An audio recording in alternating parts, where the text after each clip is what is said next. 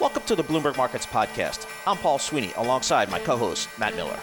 Every business day, we bring you interviews from CEOs, market pros, and Bloomberg experts, along with essential market-moving news.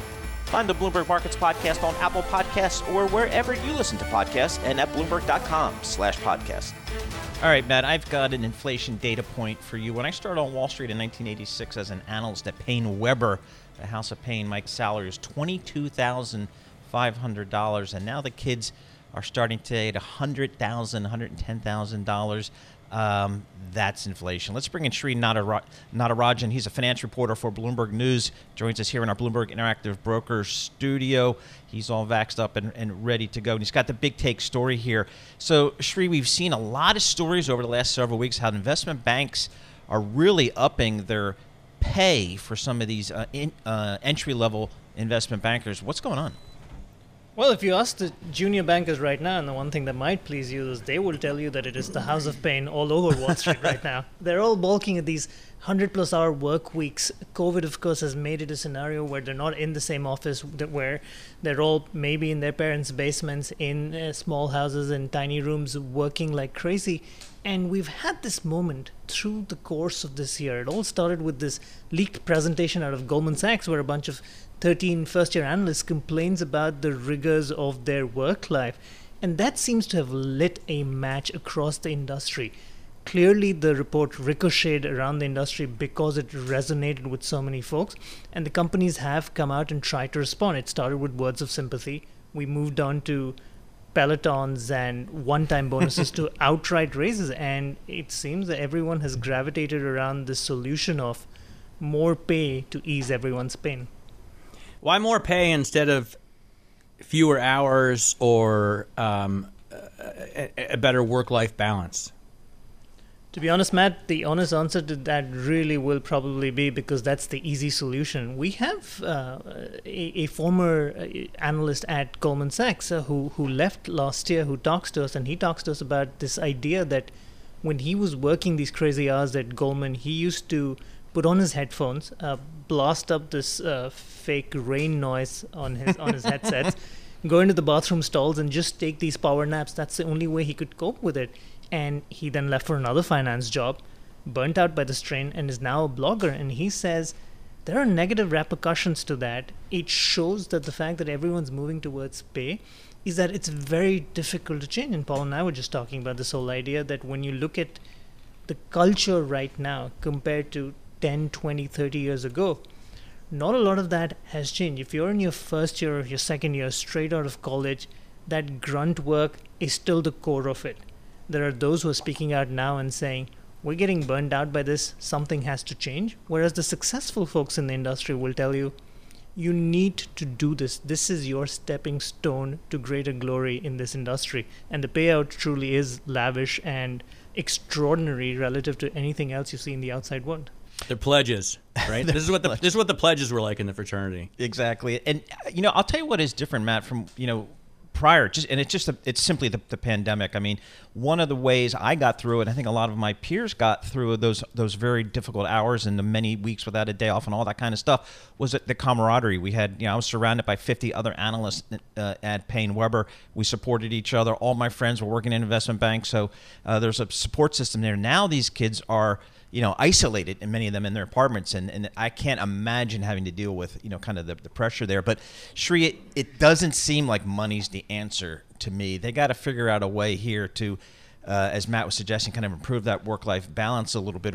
But Paul, what was the answer back then? I mean, you read again Matt Levine's columns. The answer was to get through it. You work through it, and eventually you become the big man on campus, sure. And then you're not spending too much time in the office, and you're getting paid millions. Exactly, and I think the answer is you got to get people back to the offices. That would be if I were, because it's not really going to be the pay. I don't think so. Sri, are we hearing from these companies that they're thinking maybe a little bit more out of the box, maybe, in terms of what to do here? Well, first let me take the other side of the bet with the two of you, because I think what is perhaps different today relative to 2 or 3 decades back is that the only road to paradise is not finance anymore. Yeah, so even if you have a long, hard, bumpy road to start with, you know that the payoff is going to be great a few years down the road.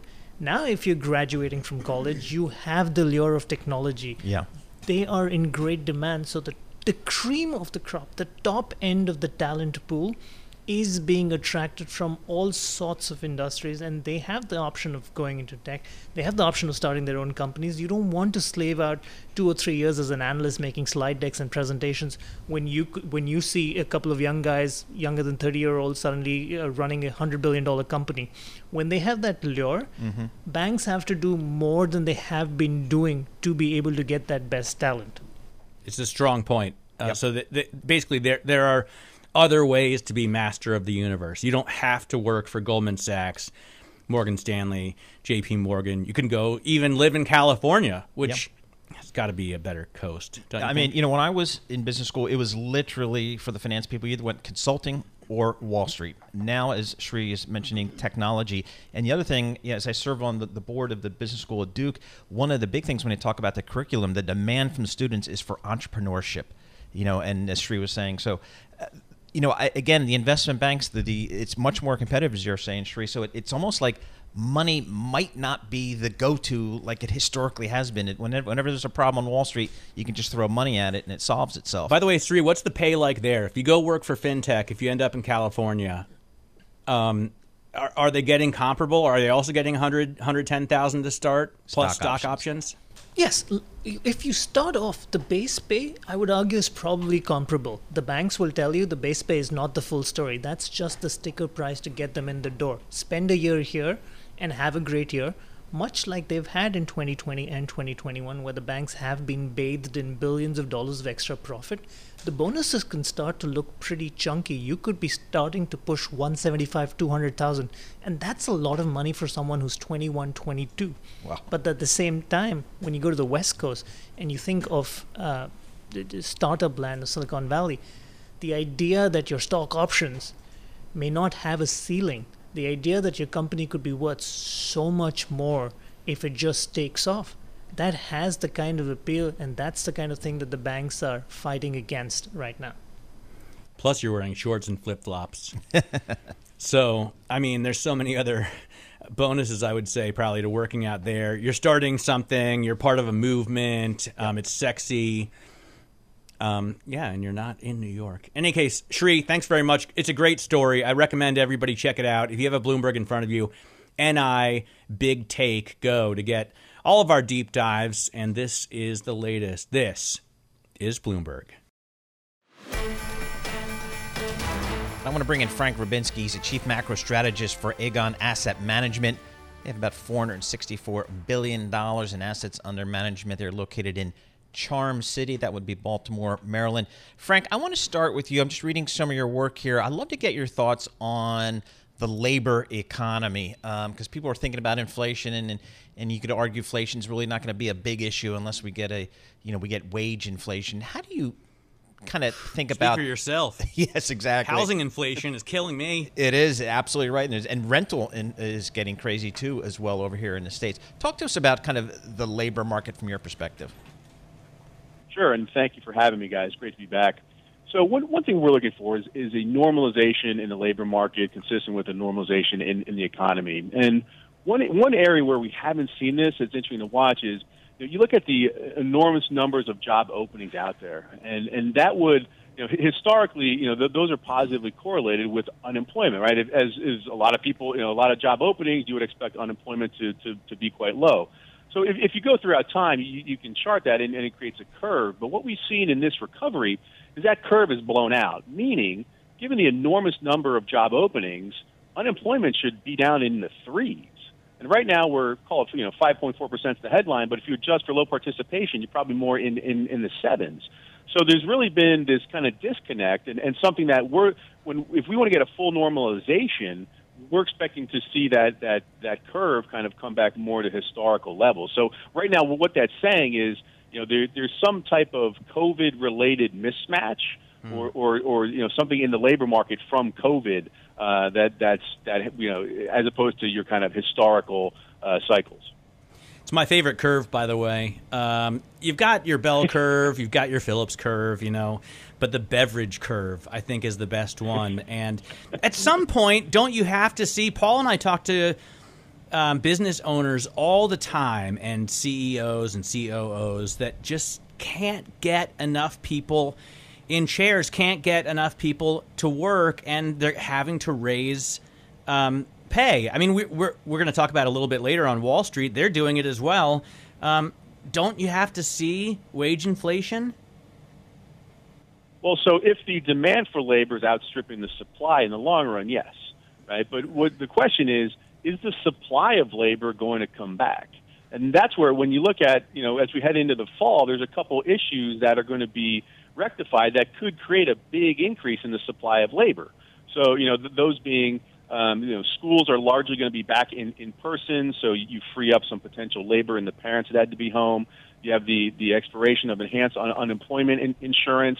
And then you also have, ongoing health concerns. And if you finally get a FDA formal approval of one of the vaccines, that could help the vaccination process. So as those things play out, you could see an unleashing of the supply of labor, which, to your point, now your supply demand, starts to become more balanced when it comes to labor.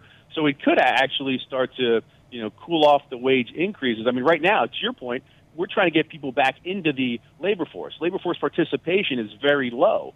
But, as people, if they start to come back, especially in size, then it could start putting a cooling pressure under those price, on those wage increases. All right, Frank, so given that economic backdrop, that labor backdrop, how are you at Aegon kind of thinking about your allocation of capital here in terms of generating maximum returns? Certainly. Well, we still think this is a very positive environment for assets that are levered to nominal growth, so mainly equities and low-quality credit.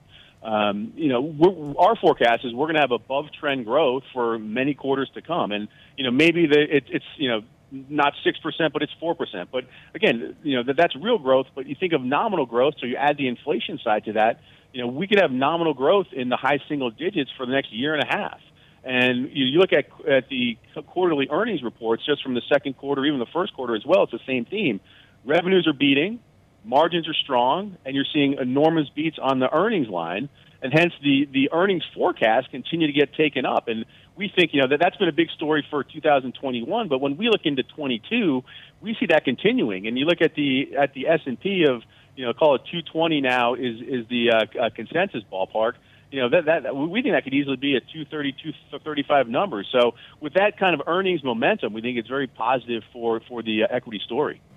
Have you ever seen anything like this, by the way, Frank? I mean, you have a pretty long career. You worked for Spear, Leeds, and Kellogg as a trader, right?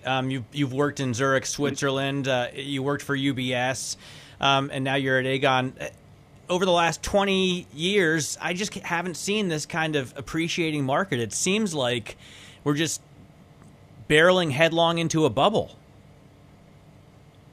Well, first of all, no, I haven't seen it. It seems like everything's been compressed, right? The whole cycle.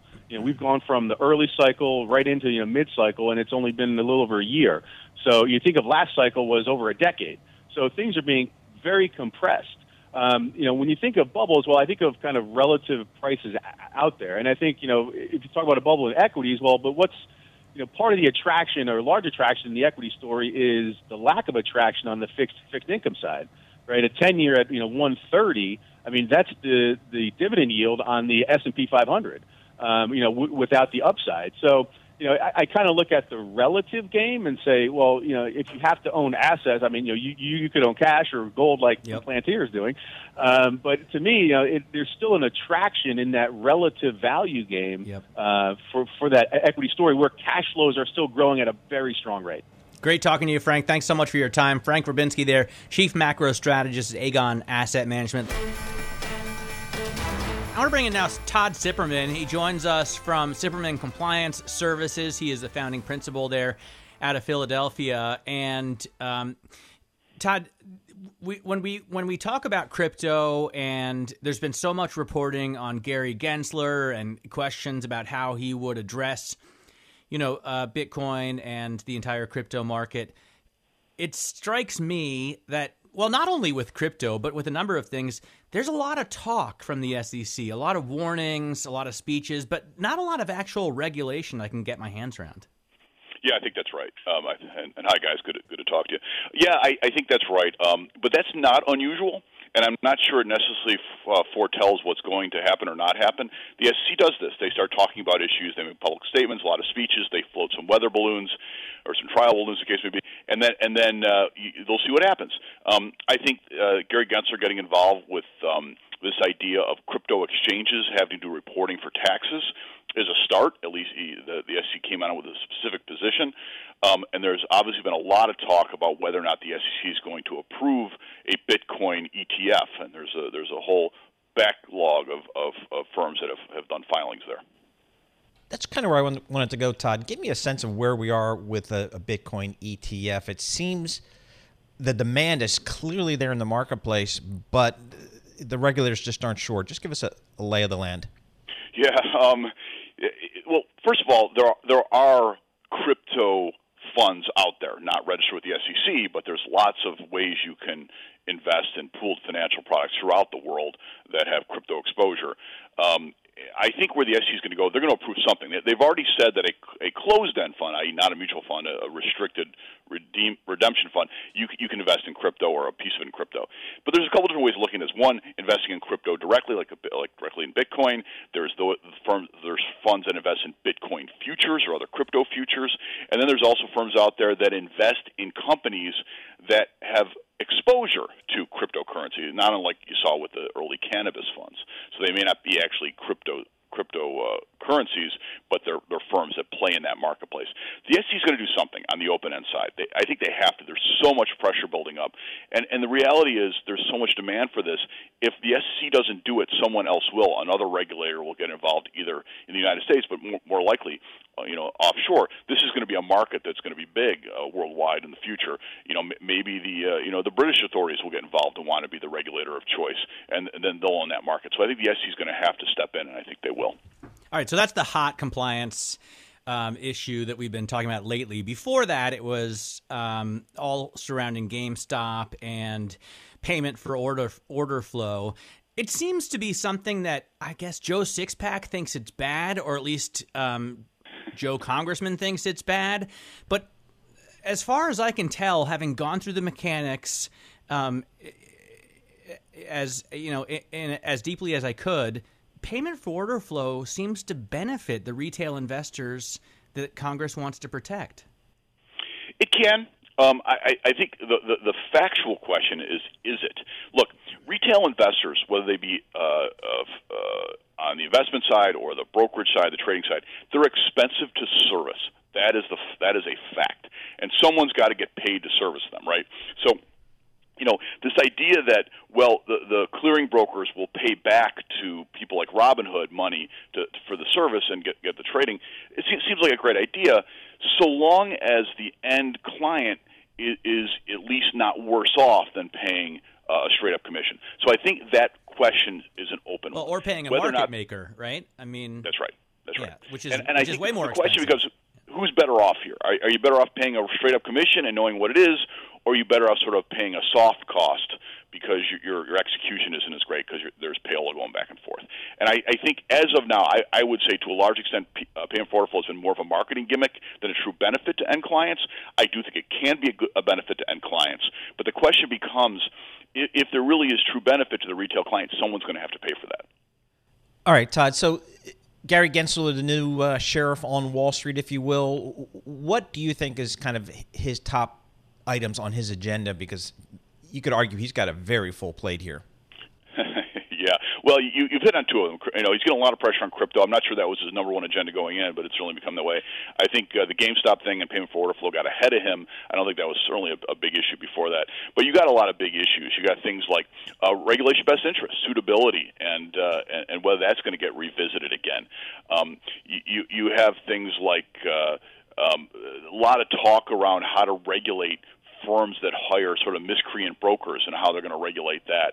And then the market-making activity. Is he going to go back on some of the stuff that Clayton did around accredited investors and private placements? I think those are huge issues that are facing the marketplace. So and then, of course, we're all worried about, this market's been a bull market for how many years? Things get really kind of ugly, as we all know, when things go sideways. And that's almost an inevitability. The question is when that's going to happen. I think that's on his mind as well. He's got to be cracking skulls. And I wonder, we only got 20 seconds, but does he try and broaden the SEC's mandate, naming everything that he can see as security? That's been his history. That was his history when he was at the CFTC. He tried to be very broad in his regulatory reach. And as I like to say, regulators like to regulate. That's right. Everything's a nail if you're a carpenter. All right, Todd, thanks very much. Todd Sipperman there. He is the founding principal of Sipperman Compliance Services. He's got a 25-year career on Wall Street as general counsel and representing people on the buy and the sell side. So he's great expert material for us on these issues. This is Bloomberg. Well, the Federal Reserve remains certainly on the front burner for these markets. We have the FOMC meetings, minutes released today at 2 p.m. Wall Street time. And, of course, Jackson Hole get together late next week. Danielle DiMartino Booth, CEO and Director of Intelligence for Quill Intelligence, also a former advisor to the Dallas Federal Reserve, M&A Bloomberg opinion contributor, joins us here. Plus, she's also author of the book Fed Up, an insider's take on why the Federal Reserve is bad for America. So we're going to get a lot of Fed speak over the next week or so. Danielle, what are you listening for? Well, I'm down to listening to two voices, that of Jay Powell and the New York Fed's John Williams. I would have added a third, Vice Chair Clarida, right, but it seems as if they've buried him somewhere in a basement because we don't hear from him anymore. He was very big on inflation expectations, triggering Fed policy shifts, and now that we have indeed seen longer-term inflation expectations tick up, Clarida is curiously quiet. Where do you see longer-term inflation expectations? Because when I look at UMISH, 5 to 10 years, it's only 3%. Well, yeah, but remember, 3% is a leap above where it used to be. And 3% for Fed policy would certainly not be a comfort zone. And it wouldn't be within their flexible framework either if it was to get to 3% and hover at that level. I guess that's really what I'm asking. That's really what I'm asking, Danielle. Is 3%, because I've seen 3.1% mentioned as the historical average. So is 3% in expectations too high for the Fed? I think it is. And I think that makes things very uncomfortable for the Fed because they're extremely remiss to make a move right now because of what's happened subsequent to their meeting in July. And I, of course, refer to the slowdown here. We saw this morning that single-family housing permits, which is the most leading indicator of residential real estate, that's at a year low. Buyer traffic, according to the National Association of Home Builders, that's at a year low. Mortgage applications down in 6 of the last 8 weeks for purchases. So the Fed is seeing interest rate-sensitive sectors, despite being at the zero bound, begin to slow. We've had auto sales slow 3 months running. So this is a very difficult situation because the last thing they want to do is indicate that they're tightening when the economy is slowing. Yeah, it's interesting. I looked at some of that data, Danielle, and I was wondering, like, on the real estate data, because I just sold my house, so I'm paying attention to that stuff. There's just no supply of housing, so maybe that's a reason. And there's no cars, so maybe that's a reason that they're not selling cars. I mean, is this technical or in fact showing some fundamental slowness, do you think, in this economy? So I think that this is where the message gets really convoluted. And if you look at if you look, for example, at the sales per 1,000 population in cars, in July that was 47 units per 1,000 Americans. If you take out the lows of 2020 and the Great Recession, that's the lowest in the history of the series back to 1967. There's a good chance that we are at a point right now of having reached saturation in many of these higher-end purchases, and that's what we're actually starting to hear from home builders. I'm good friends with Ivy Zellman, and what she's hearing from her home builders is that there's major pushback in terms of the desire to buy a home right now. It's not just a supply constraint story, especially as you see lumber prices come down, which will be a huge relief on the cost front. So are we going to see at some point a deflation in home prices? Says an interested buyer. I think as crazy as that notion would seem to be, there's certainly the risk out there because we've seen a run-up to record levels of home price appreciation. And again, we're seeing serious pushback. Sticker shock was the word that was used most often when it comes to home prices. I was driving around a little town where I'd been looking to buy a home for 2 years now, and every single for sale sign said price reduced. I mean, this is the kind of anecdote that makes you sit up and say, oh, wait, the tide is turning. Every one of those signs in my town say under contract. And I think it's kind of regional there. But so for sure, dude, I was just back with you, Paul, looking around at houses in Bronxville.